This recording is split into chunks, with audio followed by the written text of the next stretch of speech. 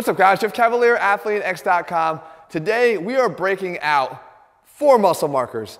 That's right, we're going to put the science back in strength because we got to answer this question that I get asked all the time, and that is, to what degree can we influence our chest and the development of our chest through our training? Can we hit the specific areas? And we all have areas, guys. I mean, I look in the mirror, you guys were kind enough to tell me about how I have an indentation on my chest on one side versus the other. They're not completely symmetrical at the bottom. I wasn't even aware of that until you guys told me that. But the fact is, we see different areas. Maybe the upper chest needs to be more filled out. Maybe you don't like the fact that you just see one blended area here on the outside of your chest. It looks like all rib cage.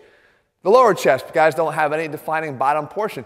Is there anything that can be done about any of these areas? Well, we're going to break these guys out to help us to see that. So first and foremost, I think it helps to sort of start determining what it is that you're probably seeing in the mirror. What are you likely looking at? If I were to take out a muscle marker here, and I were to try to say, hey, what can I do as far as top or bottom? Well, we know that we actually have 2 areas of the pecs here. And you can see that even just when I contract a little bit, we get this outline of the delt here, which frames up against the clavicle. And right about this shaded area over here, we come in and we're looking at the upper pec, right? The upper portion of the pec. They call it the clavicular portion of the pec because the fibers run in this direction here. From the clavicle, this bone right here, from the clavicle, and then down out to our humerus here, the groove on our humerus. So it's going to have an impact on our arm motion because we're going to go from our origin to the insertion on the arm. So we know that that's going to be able to happen. But we also have this whole big area of the pec that we know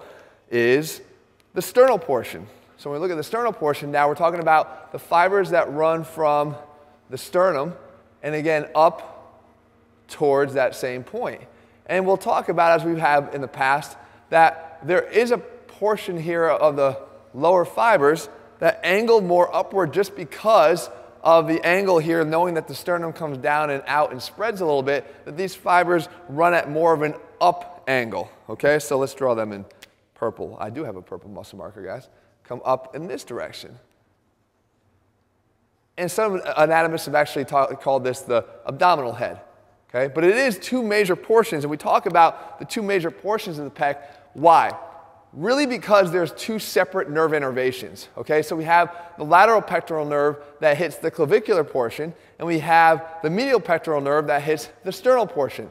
So if we were in a lab, and only in a lab, if we were to isolate that nerve and stimulate that nerve, we could theoretically get a contraction of either the upper pecs or the lower pecs just by stimulating that nerve. But that's not what happens when we talk about real life, guys. We don't have the ability to isolate a nerve like that, in a lab setting and get that response. We know that when we move the arm actions themselves require that both of those nerves are going to fire, so we're not getting an isolation of the 2. However, what we do have, if you come back in again, is you have the opportunity to influence the muscle fibers in these 2 areas because we know that we can do what I always say we can do, and that is to follow the fibers, knowing that we've talked about in the past, and you'll see some of the exercises here as I demonstrate them, that when we can take this arm from this position here and move it up and across the body like that, we're preferentially following these fibers, putting them in a better line of pull, giving them a better chance to actually influence the movement. So we know we can do that here.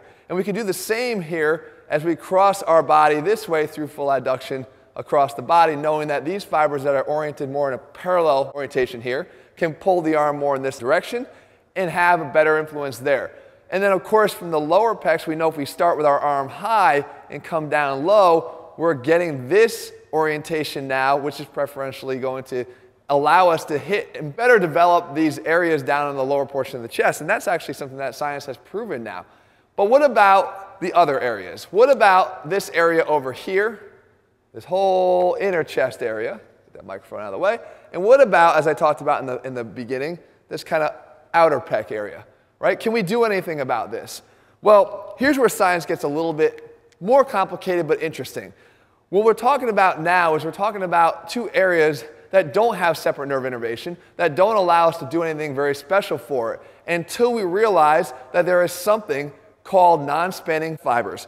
And non-spending chest fibers ties into the concept of fascia. And fascia, guys, is one of the areas that we don't really pay much attention to. And a lot of times when an anatomy book draws out and shows us our muscles perfectly, or even on our own Raymond, when we look at the muscles, we get to see the nice red muscles with none of the white fascia covering them that we would see if we actually were to open up our own bodies.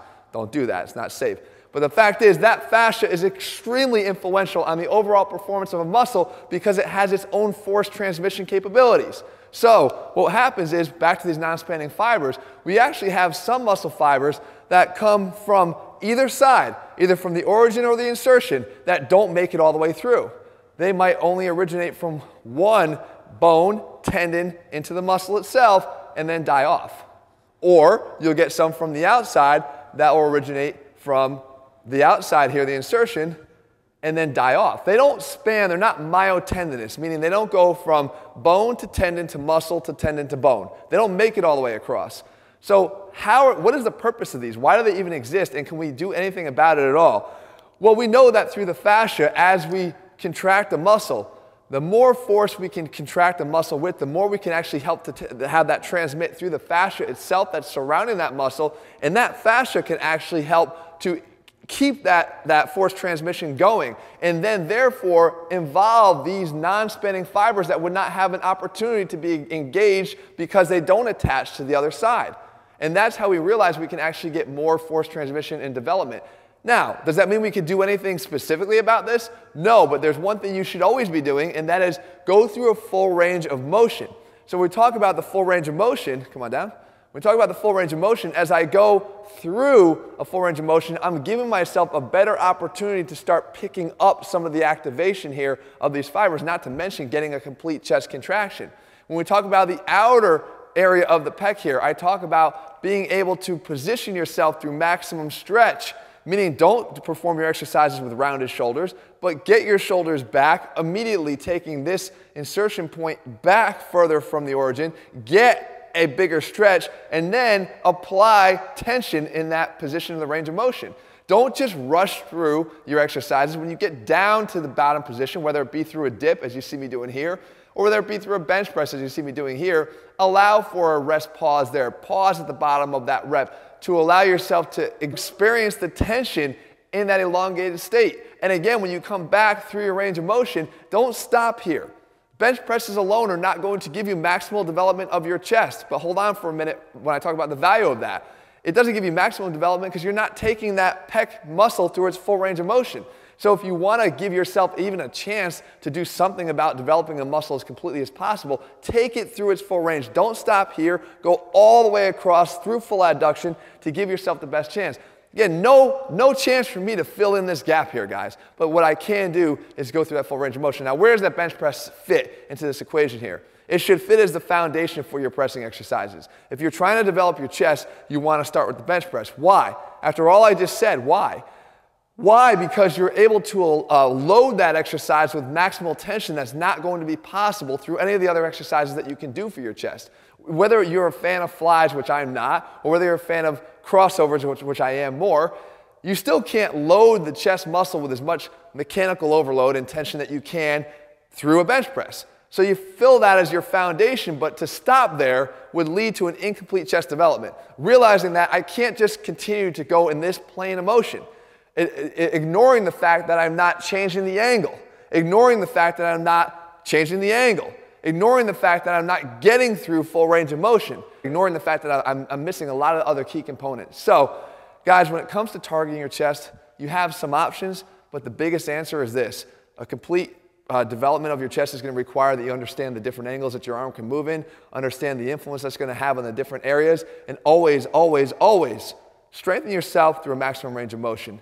Realize that certain exercises don't take you all the way through there. You're going to have to pick and choose some that allow you to complete that and make sure that the joint moves through its full range of motion to fully activate the muscle. If you're looking for a program, guys, that breaks it all down, puts the science back in strength in every workout we do, selects the exercises that complement each other so that you get the best end result, that's over at athleanx.com. In the meantime, guys, if you're looking for more videos, tell me what you want to see, what you want me to cover. I'll do my best to do that for you in the days and weeks ahead. All right, see you soon.